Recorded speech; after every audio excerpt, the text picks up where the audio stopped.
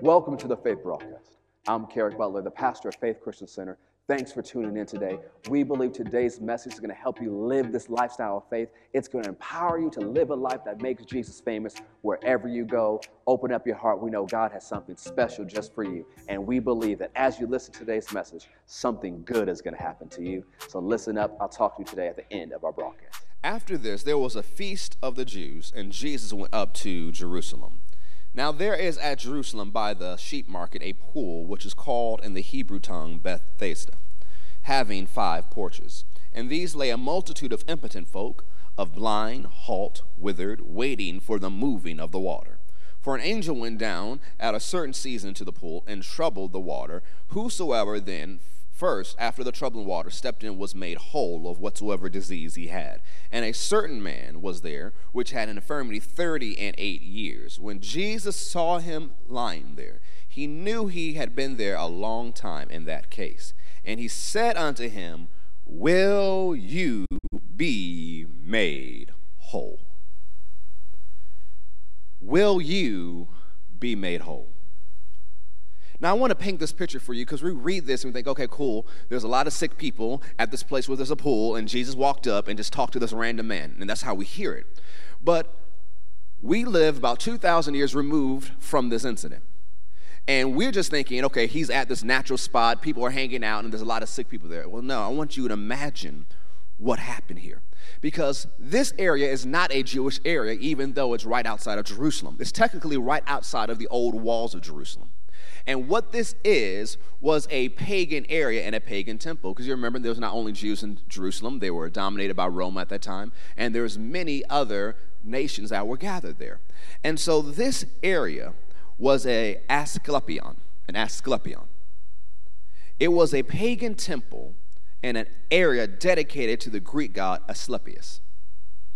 So this is a place right outside the walls of Jerusalem that's dedicated to one of the Greek gods. There had some good things about it, but they also had some things that promoted the worship of the Greek god. They had a place for doctors to meet with people. That's good. They had a place that encouraged healthy eating. That's good. They even had things that they would give you to help flesh out your body of different things that could be in there. So there's a lot of good natural things going on, but there are also a lot of different things going on to promote the worship of this Greek god. And so this was a pagan place of worship right outside of Jerusalem. And so a lot of times when we picture Jesus, the Messiah, the anointed one, the Holy One of God, we would not picture him at a pagan temple. There's no way the Holy One of God would go to a pagan place of worship. We think if Jesus is going to do something, if Jesus is going to move, everything has to be right. The lights have to be right. The smoke machine has to be on. The lights have to be going this way. The people have to be happy. The people have to be stirred up. The preacher's got to be this. If God's going to move, all these things have to be together. There's no way Jesus would go to a pagan temple. Yet there he was. And he's walking in the midst of all of these sick people, all of these diseased people, all these halt and maimed people, all these people who have a whole bunch of issues. Just like today, we're a bunch of people who've got a lot of issues. And so in the midst of the chaos of the sickness, in the midst of the chaos of the pagan temple and the pagan practice, here comes Jesus. And isn't that like our Jesus to show up in our mess in places we shouldn't even be in? We have no business being there yet. Here comes Jesus. In the midst of the chaos, in the midst of the mess, in the midst of the pagan practice, in the midst of the sickness, in the midst of the drama, in the midst of the issues, walking through this crowd, coming up to this man, asking him a question: will you be made whole? And I believe in the midst of everything going on this year and everything we've seen go on this week, in the midst of all the news reports, in the midst of the political debate, in the midst of the election, in the midst of the virus and the pandemic, in the midst of economic uncertainty, in the midst of this, in the midst of that, and all these things going on, I believe today Jesus is standing in front of you asking you, will you be made whole? You see, this phrase, made whole, means restored to health. Will you be restored? And so he's standing in front of this man, and this man responds like a lot of us would. He said, "Sir, I have no one when the water is troubled to put me into the pool. But while I'm coming down, another steps in there before me." So notice what he says. Look, I don't know the right people.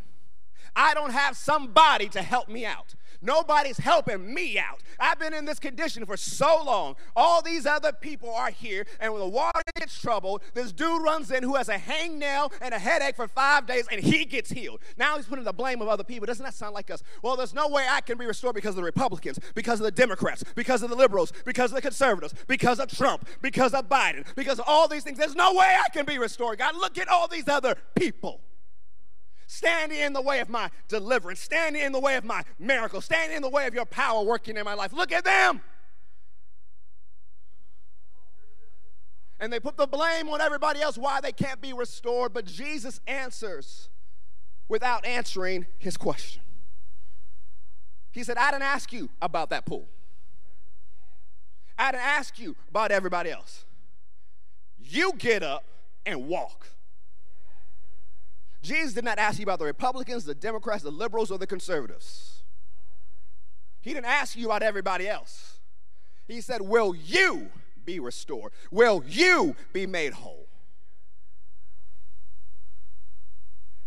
And Jesus talking to this man, it says immediately his bones were strengthened, his body was healed. What was this man healed by? The word of Jesus. He was healed, he was restored by the word of Jesus, spoken to him. Now, one of the things, when you study the ministry of Jesus in the Gospels, is very interesting. There are a lot of miracles that are initiated by other people. A lot of miracles initiated by other people in their faith and their request. This man did not initiate a miracle. He was just sitting there in a place he shouldn't be. Who initiated this miracle? Jesus. Whose miracle was on his mind? It was on the mind of Jesus. Wasn't even on this man's mind because he was expecting deliverance to come from another source. That's why, as I talked about last Sunday, I talked about it on midweek, we need to make sure our faith is in the deliverer, not the method of deliverance. We need to make sure our faith is in our deliverer, our healer, our restorer, not the method of deliverance, healing, or restoration. Our faith is in the provider, not the method of provision. As we talked about last week, so many people had their faith in their certainty, not their faith in God. They had their faith in their routine, not their faith in God. Remember, God is our source, and he gives us many resources. And so Jesus is standing before this man. Will you be made whole? And then he says, rise, take up your bed, and walk. Get up and get going. He was healed by the word of Jesus. Jesus initiated the miracle.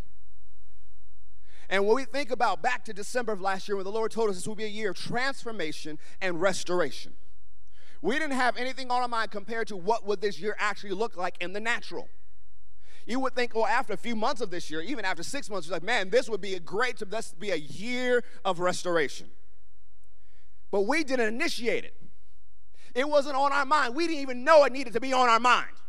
We didn't even know that we're going to need restoration on this scale. It wasn't on our mind, but it was on the mind of God.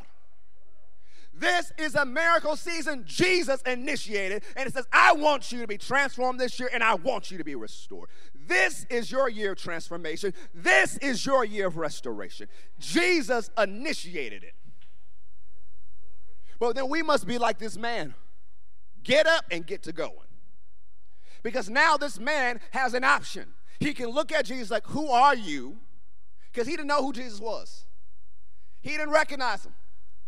He says, you crazy. I have not been able to do this 38 years. Why are you telling me? Didn't I just tell you about all these other people? Didn't I just tell you about the pool? But he acted on the word of Jesus. He got up and got to moving. Too many of you may not be lying down on the outside, but you're lying down on the inside. And you have all the excuses and all the drama everybody else said, and so you're lying down on the outside. Everybody else looks at you, you look fine. But on the inside, you've been laying down for 38 years. In a place you shouldn't be.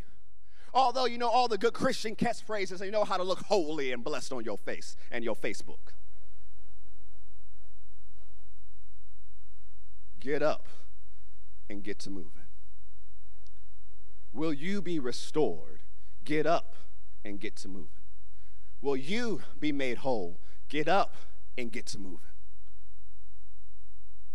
Go with me to Mark chapter 3.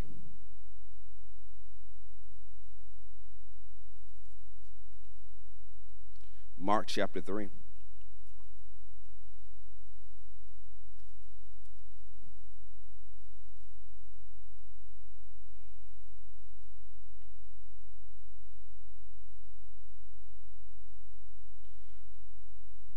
This is another miracle initiated by Jesus.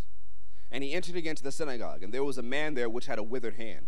And they watched him whether to see if he would heal on the Sabbath day, that they might accuse him. And he said unto the man that had the withered hand, stand up. Step out in the aisle. Stand up. And he said unto them, all his people who were waiting to trap him, is it lawful to do good on the Sabbath day or to do evil? Is it lawful to save life or to kill? But they held their peace. And when Jesus, had looked around about them with anger, Jesus was ticked off at them, being grieved for the hardness of their hearts, he said unto the man, stretch forth your hand.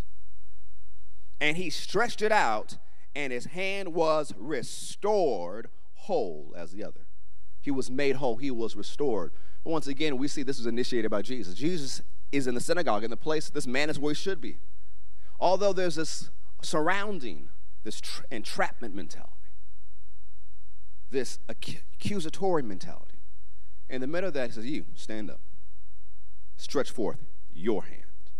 And as soon as he acted on the word of Jesus, he was made whole. He was restored. Now go over a couple pages or swipe on your phone, Mark chapter 5.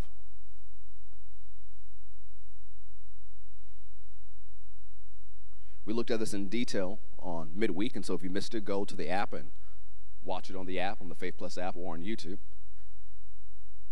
Mark chapter 5, verse 22, and behold, there comes one of the rulers of the synagogue, Jairus by name, and when he saw Jesus, he fell at his feet and besought him greatly, saying, my little daughter lies at the point of death. I pray thee, come and lay your hands on her, that she may be healed, and she shall live. Notice the words of faith.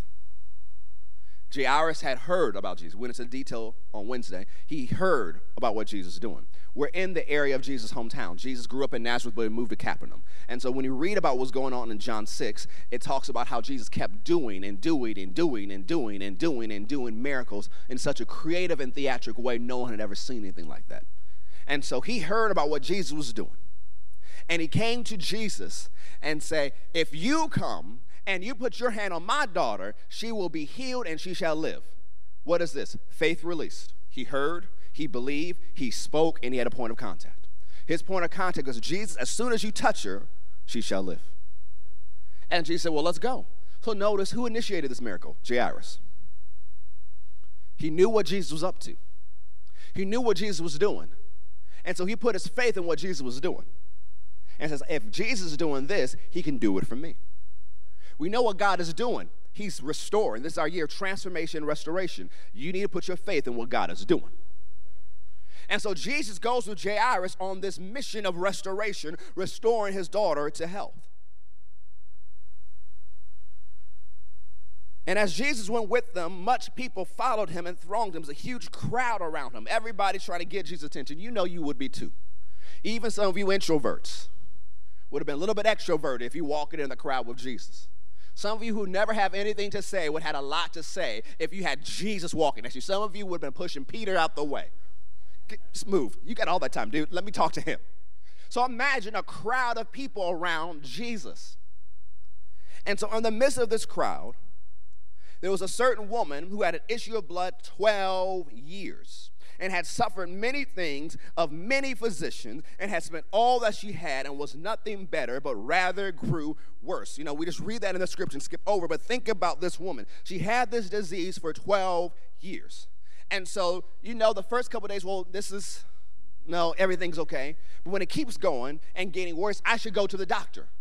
But then she goes to one doctor and says, I don't know how to help you. Then goes to the next doctor, I don't know how to help you. Well, go to the specialist. The specialist doesn't know how to help you.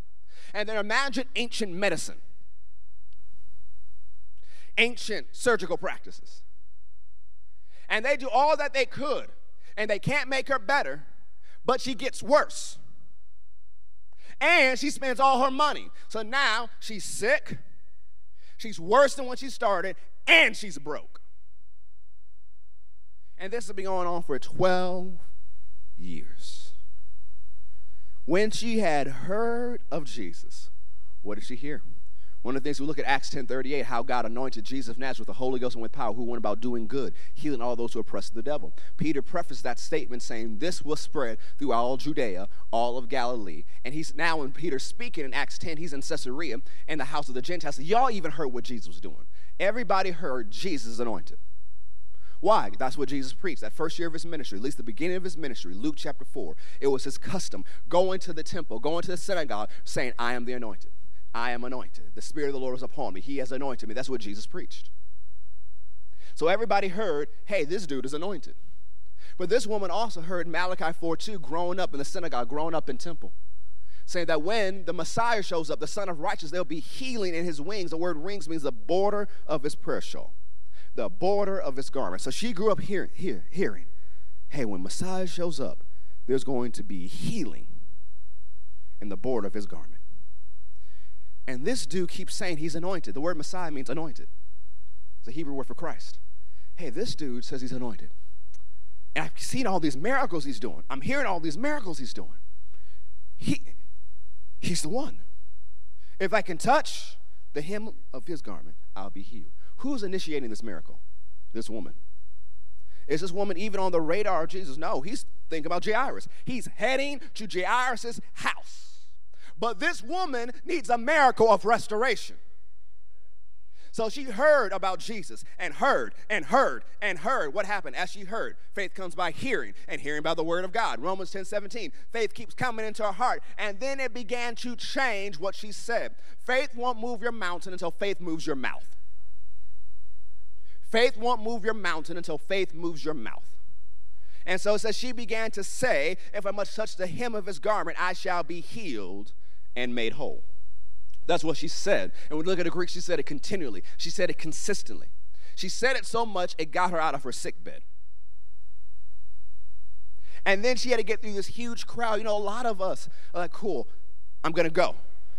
And then you see some discouragement. All these people are surrounding Jesus. People who could have you punished for being in a place you're not supposed to be because you're considered unclean according to the law. And then going through all those people in a weakened condition. You know, there's different reasons why she could have quit and said, no, it's not worth it.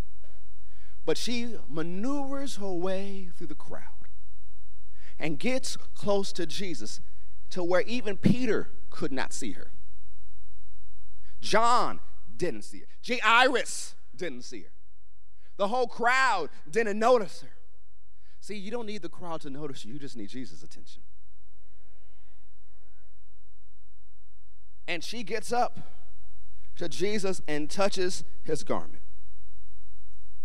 And immediately it says the fountain of her blood was dried up, and she felt in her body that she was healed of that plague. That word plague lets us know it was a distressing sickness and condition. It's giving us more information how bad it was in her body. And Jesus, immediately knowing that in himself that virtue, that word virtue is the Greek word for miraculous power, had gone out of him, turned about in the crowd and said, who touched my clothes? Who touched me? Now you got to imagine, people are people, whether it's today or 2,000 years ago. If you're in the crowd of people and you're looking around, who touched me? What do you mean, who touched you, Jesus? Everybody is touching you. Everybody wants your attention. Everybody wants you to talk to them. Everybody wants to endorse your product. Everybody wants you to be the influencer on the Instagram page. Everybody is touching you, Jesus of Nazareth, Holy One of God. But there was something different about that woman's touch. Because everybody was touching him, but one person touched from the standpoint of faith. So everybody was touching Jesus, but they didn't receive the power, although the power was there, which means it's possible to be in the presence of Jesus and have no miracles. You see it in the Gospels. Jesus would go places and said he could not do mighty miracles because of their unbelief. He would go to places and things wouldn't happen. There were even gospel accounts where he would walk through a city, nothing happened, got outside the city, then a miracle happened. So it's possible in the presence of Jesus not receive a miracle. But how did this woman receive the power she had been saying? If I touch the hem of his garment, I shall be whole, I shall be restored. Same word. She got up to Jesus and acted on her faith. And the power of God went out of Jesus into her. And she slipped back in the crowd. And Jesus turned around and said, hey, what's going on? Who touched me? There's something different about the touch of faith. And he looked around about to see her that had done this thing. But this woman, fearing and trembling, knowing what was done in her, came and fell down before him and told him all the truth. So you know this took some time. This is a 12-year testimony. It was one of the reasons why, I trained ministers. I said, don't give up the mic. Don't. You won't get it back. So I want to give honor to God, the head of my life, to pastor, the missionaries, the mothers, all my friends. He's been better to me than I've been to myself, and I give him all the praise. And it's going to take about 5 minutes before you get to actually what happened. And then you can start at the beginning of the story and go through all the doctors by name. All the people who left you, all the people who turned on you, all the people who haven't been able to see you for 12 years. You've been sheltered in place for 12 years. This was a long story. And she's trembling and shaking because she's nervous. Jairus, one of the rulers of the synagogue, is right there. She's now center of attention when she tried to sneak in and sneak out. But notice how Jesus calms her fears. He said, daughter. Now, we just read through that as a cool, faith made you whole. This is the only person in the Gospels that Jesus called daughter. There's another one who says she's a daughter of Abraham. She's Abraham's daughter. Everybody else, when you see the word in the King James woman, that's the translation, we would say ma'am. So everybody else was ma'am. This one got daughter. Imagine the word daughter being spoken by Jesus filled with all the love and compassion that he has. It shut down the fear and the trembling. Daughter. Notice what he said next. Your faith has made you whole. Your faith has restored you to health. Go in peace. This word peace is the Greek equivalent for Hebrew. Shalom, nothing missing, nothing broken. Wholeness. Go in peace and be whole of your plague. Now, she initiated this one. She initiated this miracle. She initiated it with her faith.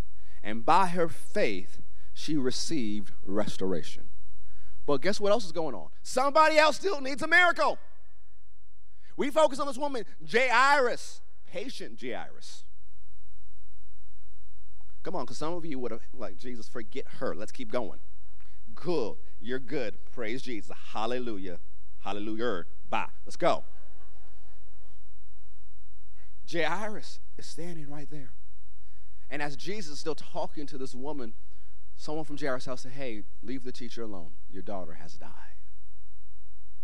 Imagine how Jairus is feeling. Imagine what's going on in his mind. But notice, Jesus whirls around and said, hey, do not be afraid, only believe. Your daughter shall be made whole, or your daughter shall be restored. Because what was still working? Although the situation had changed, the words of Jairus were still working. He said, Jesus, if you touch her, she will be healed and she shall live.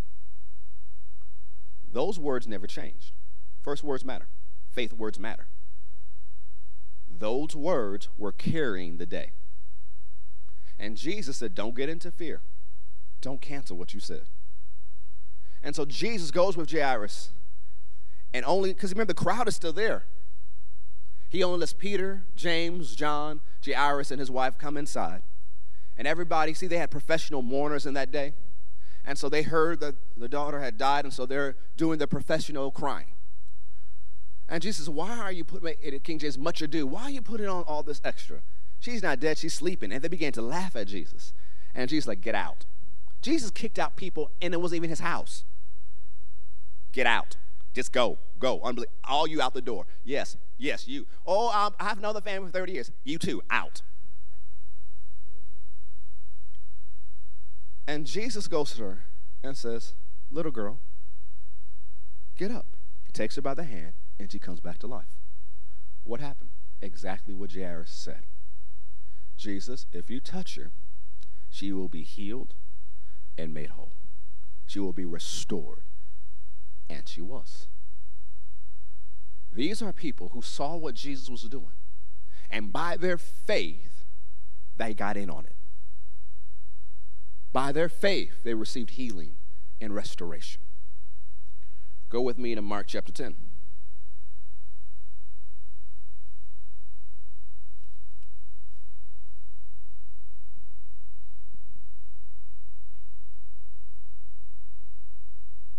Mark chapter 10.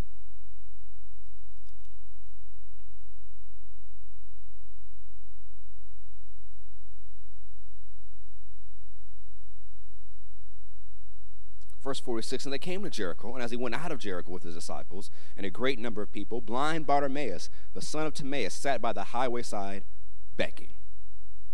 And when he heard that it was Jesus of Nazareth, he began to cry out and say, Jesus, Son of David, which is a messianic title, have mercy on me. Messianic covenant title. I'm asking for covenant mercy. I'm asking for covenant love. Based on my covenant and who you are, I'm asking for mercy. And many charged him, shut up, be quiet. Will you just shut up? But he cried the more a great deal, saying, Thou Son of David, have mercy on me. And Jesus stood still and commanded him to be called. So who's initiating this miracle? This man. And then people turn because people can be fickle. Hey, be of good cheer. Cheer up, be encouraged. He's calling for you. You just told me to shut up. I know. That was my last tweet. Keep going. And he, casting away his garment, rose and came to Jesus. And so we just read through it. Why does that matter? Let my hoodie be his garment. His garment was the official sign that he was a beggar. There were official beggars' garments. He was known to be a beggar. And we look at his name, the type of name that he had. Some commentators believe that he used to be someone of prestige. He used to be someone who had some type of wealth. But because of whatever was going on in his life and with his family, he's now reduced to begging, and he cannot see. And so he has his official garment of the beggar standing there, sitting there. But then he hears Jesus is coming by, and he heard about Jesus. He knew he was the Son of David. He knew he was the Messiah. He knew he was anointed. He knew he could manifest the covenant mercy, the covenant love. Jesus, Son of David, have mercy on me. Dude, shut up. Jesus, Son of David, have mercy on me. Why are you still talking? Jesus, Son of David, have mercy on me. And Jesus paused and said, come here. And you know, people say, oh yeah, he's calling for you. But then he takes the official garment of his begging, throws it off, and heads it to Jesus. Why? In his mind, I'm no longer going to be a beggar. Because not only am I going to get my sight back, I'm going to get my life back. So I'm going to leave the official garment of my drama, the official garment of my trauma, the official garment of my tragedy. I'm going to leave it there and take myself to Jesus. See, so many people haven't received a miracle because they got something else in their hand. That they're so addicted to the pain of their past and the trauma, the tragedy of their past. They're holding on to it and allowing it to define them. Well, you remember what happened to me when I was a child. You remember what happened to me when I was in school. You remember what happened to me in my marriage. You remember what happened to me in my job. You remember all these things, and you're holding on to what you've been through, or holding on to your mistakes, or holding on to what people did to you. And it's hard for you to see a miracle when you are identifying yourself by what happened to you. You have to be like this man said, Yeah, today's the last day.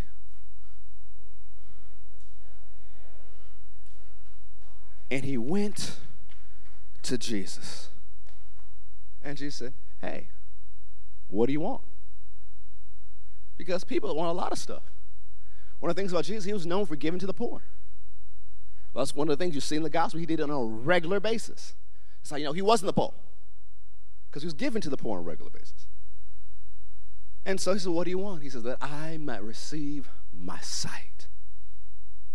And we know when we see verse 52, what happened? Notice what happened. This man, go your way. Your faith has made you whole. Your faith has caused you to be restored. And immediately he received his sight and followed Jesus in the way. Jesus was walking by. And this man could have just stayed there. And so, oh man, Jesus came by. Or he could have got a good donation, a good cash app from Jesus. But he wanted to see. He wanted his life. And by his faith, he received it. He received restoration. Go to Luke 17 with me. Will you be made whole? Will you be restored?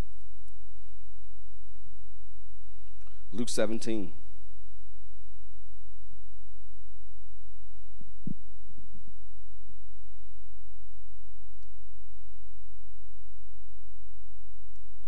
And it came to pass, verse 11, as he went to Jerusalem, that he passed through the midst of Samaria and Galilee, and as he entered into a certain village, there met him 10 men that were lepers, which stood afar off. Why? They can't come close.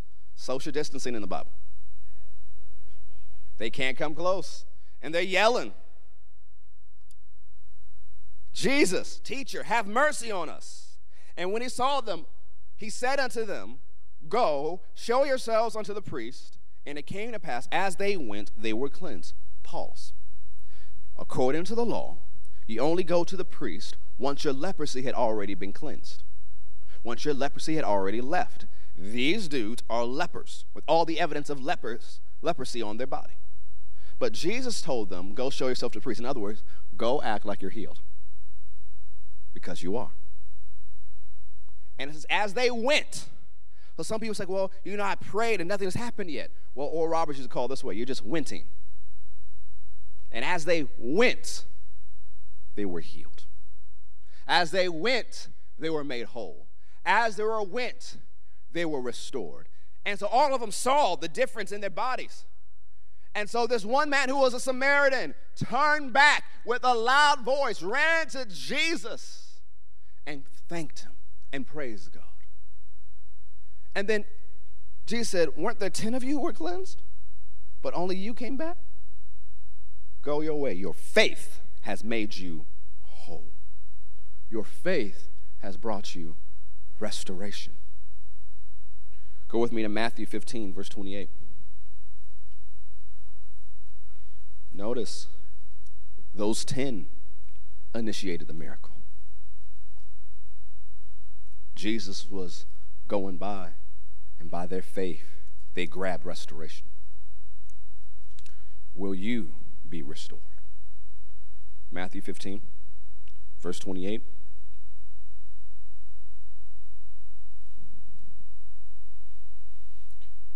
Then Jesus answered and said unto her, O woman, great is your faith. Be it even unto you as you will.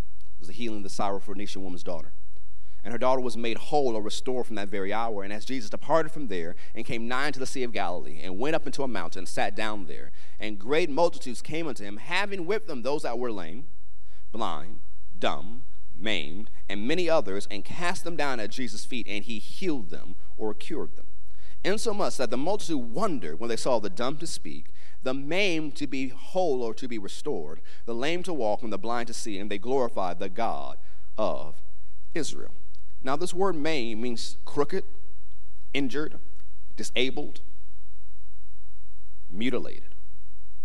That means crooked, injured, disabled, mutilated. And so those who had crooked places in their body were restored.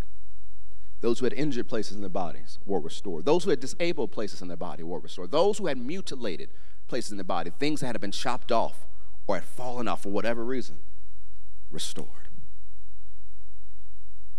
God is able to restore you to the uttermost. Will you be made whole? You see, you even see it in the ministry of the apostles. You see what happens in Acts chapter 3 and Acts chapter 4 when the lame man was at the temple and Peter and John were walking by and he's asking for money, he's asking for cash up, he's asking for donations. And Peter and John said, silver and gold, we don't got it, man. But what I do have, I'll give to you.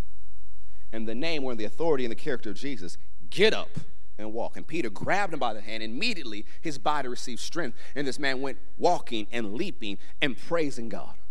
Walking and leaping and praising God. And it was such a scene that everybody came because they knew that man couldn't walk when they came to temple that day. And while Peter is preaching, he shares, and then when he gives his account later to the Jewish leaders, he shares that don't look at us, that by our own strength, our own holiness, our own religiosity, our own piety, we've made this man whole, or we brought restoration to him. It is faith in the name of Jesus has restored this man. Faith in the name of Jesus has made this man whole. Faith in the name of Jesus has made this man well. Faith in the name. Faith in the name. Now go with me to Judges chapter 6. Judges chapter 6. There's a book called Judges. Faith, which is belief, trust, confidence, reliance, and assurance. Judges chapter 6.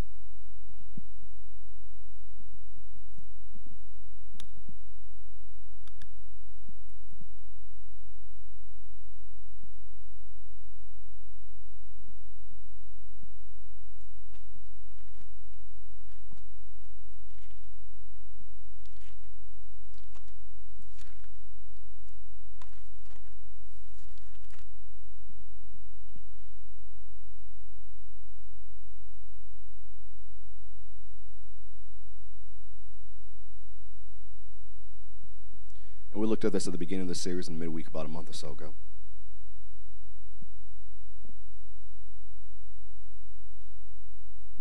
Story of Gideon. He's in hiding because the Midianites had domination over the people of God. And so he's in a wine press threshing wheat, very small area. It's supposed to be done in a big area, but he's afraid the Midianites can come in and steal his food. And so as he's doing this, notice what the angel of God said. The Lord is with you, you mighty man of valor. I'm sure he didn't feel like a mighty man of valor. Why? He's in hiding. He didn't feel strong. He didn't feel like he had a lot of valor. And he says, if the Lord is with us, then why is this all befalling us? Why is this going on in the world today? That's what he's asking. And we read a few verses back, God had sent a prophet to tell him this is why this is going on. So God already answered that question. Then Gideon asked another question. Where are God's miracles? Where are the miracles we heard about in the days of our parents when they left Egypt? The days of the wilderness, the days of Joshua. Where are the miracles we were told about? And then so God already answered question 1, so he didn't have to answer it again. But question 2, he told Gideon, go. And so if Gideon wanted to see the miracles, he had to go. And when Gideon realized that it was the angel of God, and he was afraid, thinking he was going to die, God spoke to him and said, peace, you will not die. And he gives him instruction on what to do and how to fight. It's interesting to me that when God reveals himself as Jehovah Shalom, the God of peace, he tells the man to fight. Because if you want peace, if you want restoration, you have to be willing to fight for it. Gideon, if you want to see the miracles, you got to fight.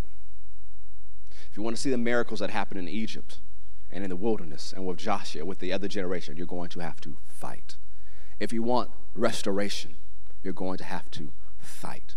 We see God's name in the Old Testament, New Testament, the God of peace. And here he's known for the first time as Jehovah Shalom, the God of peace, the God of restoration, the God who wants you to have nothing missing, nothing broken, but wholeness in every area of your life. And he says, if you want that, you're going to have to fight. Which means we have to get out the mentality of just expecting God to do it. That I can lay on my couch all day and God's going to do it all. No. We have a responsibility to grace. Grace has its part, but we as faith people have our part. We can't just take the attitude, well, God's going to do what he's going to do, so I'm just going to sit and wait. No. You have your part. Gideon had his part. And we know as you study through Judges how God mightily used him. Because Gideon had a list of excuses too. He said, look, I am the weakest and the poorest and the brokest in my family. And my family is the weakest and the brokest of my whole tribe. But how many know by now God is not interested in your excuses? That God knew your excuses before he called you. God knew your excuses before he anointed you. God knew your issues before he anointed you. Yet if he anointed you to do it, you might as well just agree with him. Because I just think he knows you better than you know yourself. Go to 1 Timothy.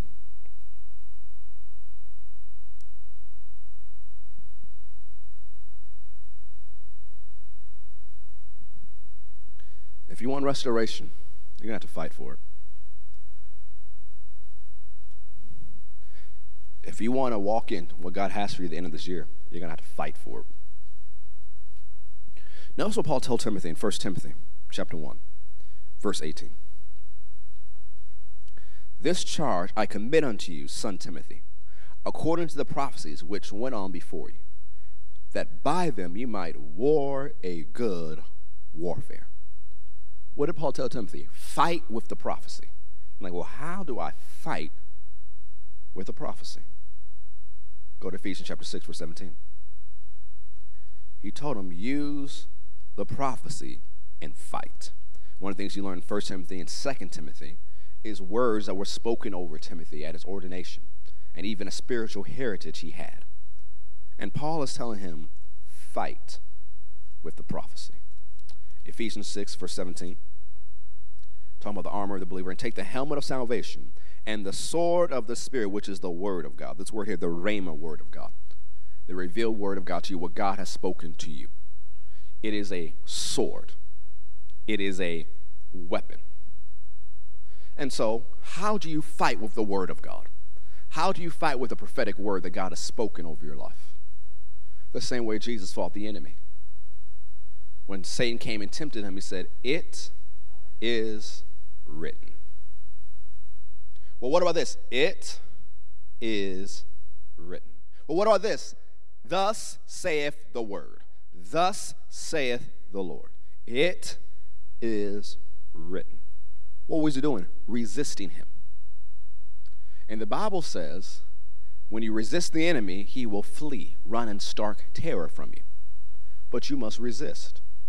And so when circumstances and situations show up in your life that are not according to the word and not according to what God spoke over your life, you have to resist it.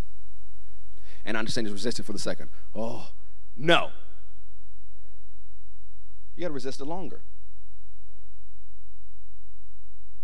Although the temperature's changing, some of y'all are resisting. No, it's still summer. No, the season changed. But when it comes to things of spiritual nature, you just don't resist. We make up phony doctrines. Oh, it must be the will of God for me to be this way.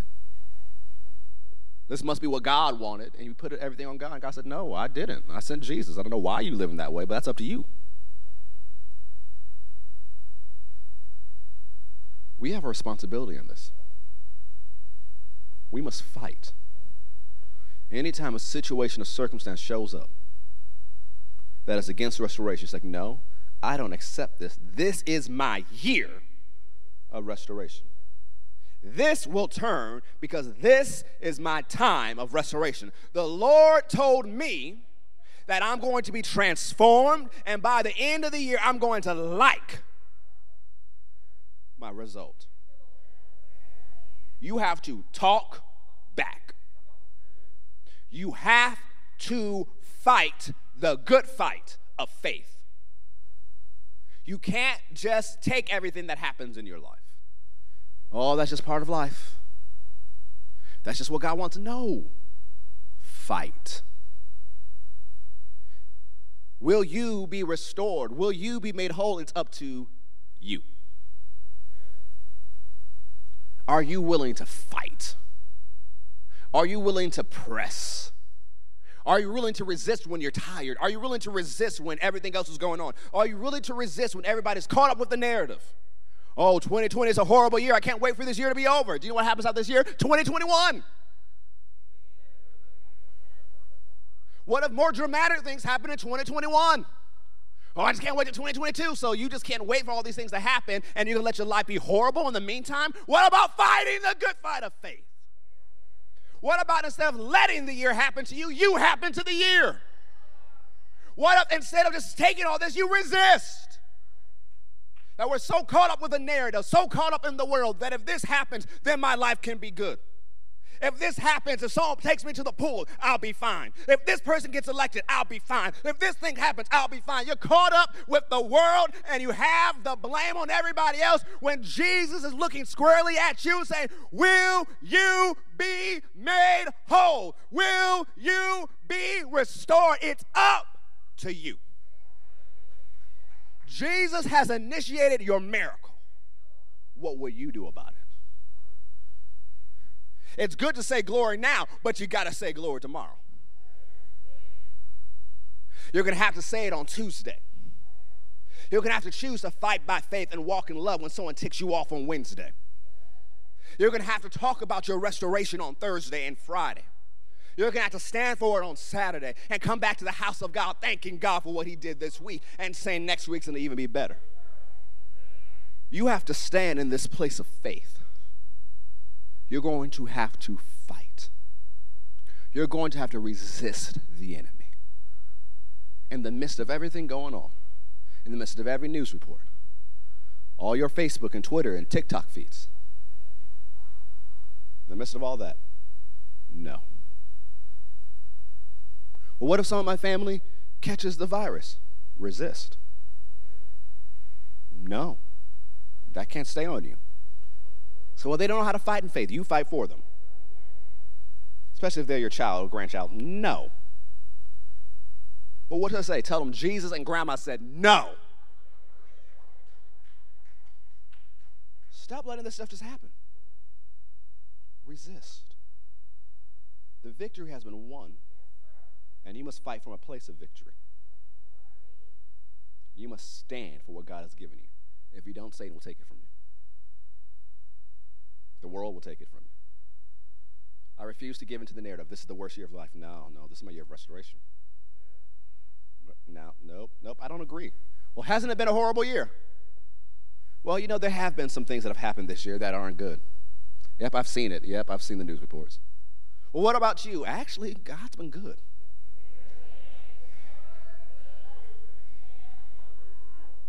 Well, what about the church? I've heard so many testimonies, like, between me and you, I keep getting these testimonies that people in my church have made more money this year than they made in their entire life. But that doesn't make sense. I know it's faith.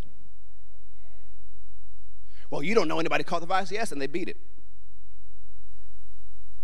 And they're better than they've were before. I'm just not buying the narrative. I don't care who gets elected. I'm just not buying the narrative. Oh, it's a mess. Yeah, there's a lot of things that's a mess. I'm just not buying the narrative.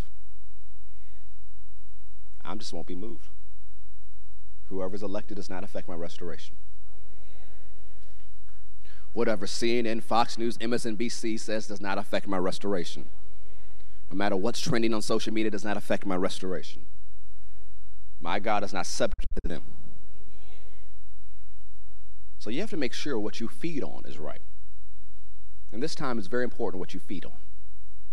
And if you feed on the news and social media more than you feed on the word, you will be defeated. Simple as that. I didn't say don't watch the news. Yes, watch the news. Yes, know what's going on. But make sure you're in the word more, so that the word shapes your mouth and your narrative instead of everything that's going around. This is a fight you fight every day. Then if you have kids, you train them what to say. And so there's a whole lot of things we have to train our kids. Yes, social distancing. Yes, all these things. But here's what you say. Teach them to fight. Teach them to use their faith. Before they can even spell faith, they'll know how to use it.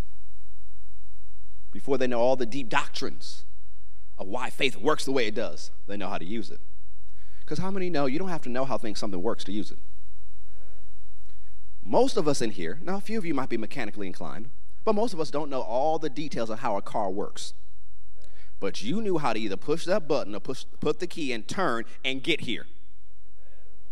You didn't know all the deep detail and the electrical part and the gear and this and the, you don't know that? I don't know that.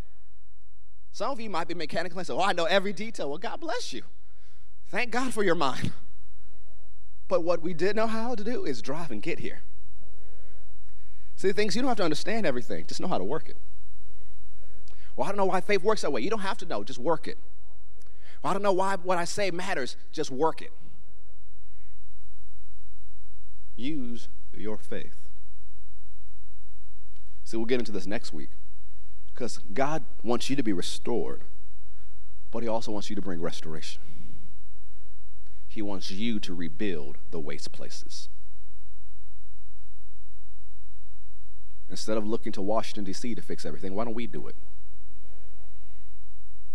We keep following these elephants and donkeys and bowing down before them. And what happens? Everything that happens every 4 years. I just refuse to go along with the narrative. Yes, I'm going to vote. Yes, I vote in every single election. I believe in voting. But one of the things I'll do when I vote this year, vote however you see fit. You can go to the poll place if you want. Me and my wife decided we're voting by ballot. And I do that because I like to take my kids with me when I vote, because I'm training them to vote. And so the only way I'm going to take them is if we're all together there. And so when we vote this year, we'll make our selections up and down the ballot, what we're going to do, looking at every candidate. And as we vote, we'll say, Father, this is our vote. This is what we believe we're supposed to do. But no matter what happens, we have the victory. No matter who's elected, we're good. Because your word tells us not to trust in princes, nor the Son of Man in whom there is no help. So I'll do my civic responsibility and say, my faith is in you, sir. And then I vote. Simple as that. Well, will you stay up and watch your wins? Probably, because, I was broadcast journalistic trained. I like watching the news results. But is it going to bother me? No. It's just going to direct my prayers for the next 4 years or whatever. Whoever wins me, well, I'm going to pray for them. Why? The Bible says pray for all those who are in authority. Doesn't matter how I feel about them. The Bible says pray, and I pray. Not strike them down, Jesus. No. Pray the word. Pray for their eyes and their ears to be open. Pray for laborers to come across their path. Pray for those who surround them. See, the thing is, we become so fleshly, we haven't been effective in prayer. And we forget about the people who surround elected officials. That when you pray for lawmakers, you need to pray for those who work with them, because some of their aides are the ones who write the laws. Some of the judges and justices, they look at the notes provided to them by their clerks. So yes, pray for the person in that seat, but pray for the people who are providing them information. We have to be prayer people. When we're in these 31 days of prayer, we need to actually pray. Pray effectively. Prayer that brings results, not just, Jesus.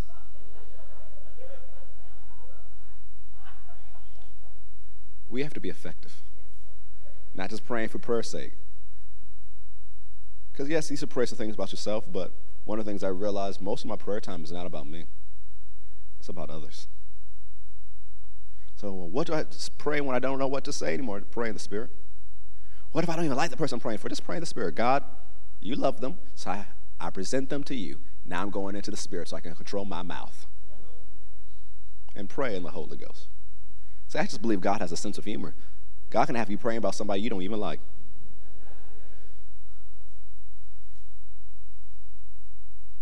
Walk by faith. Restoration is up to you. It's up to you. God's done his part. He's initiated the miracle. But as we saw today, you need to grab onto it by faith. You need to keep hearing this word and hearing what God is doing. Grab onto it by faith. You need to resist the attacks of the enemy. You need to resist the distractions. You know, Mark 4 talked about the cares of this world. Anxiety brought through distraction. And that's one of the ways Satan steals the word from you. You have to resist that too. You need to focus on what God is saying. Because I really believe that we can see so much in these last 3 months of the year that you can say, man, 2020 was the best year of my life. And people will look at you crazy for saying so. And if the Lord leads you, explain yourself. Well, yeah, a lot of things happen. Here's what God did. In the midst of everything going on, this is what God did. And they said, well, that didn't happen for me. You give me a second to pray for you, it will. I just refuse to buy into narratives. You talk to my neighbors, oh, it's a scary time. Well, some things have happened this year. You're not afraid? No. Do you think I should be afraid? No. Well, I'm not wanting him to operate in fear. Yes, do your due diligence. Yes, wear your mask. Yes, clean everything down, but don't be afraid. Refuse to fear. Refuse it. The only thing worse than the virus and the economic uncertainty attached to that virus is fear.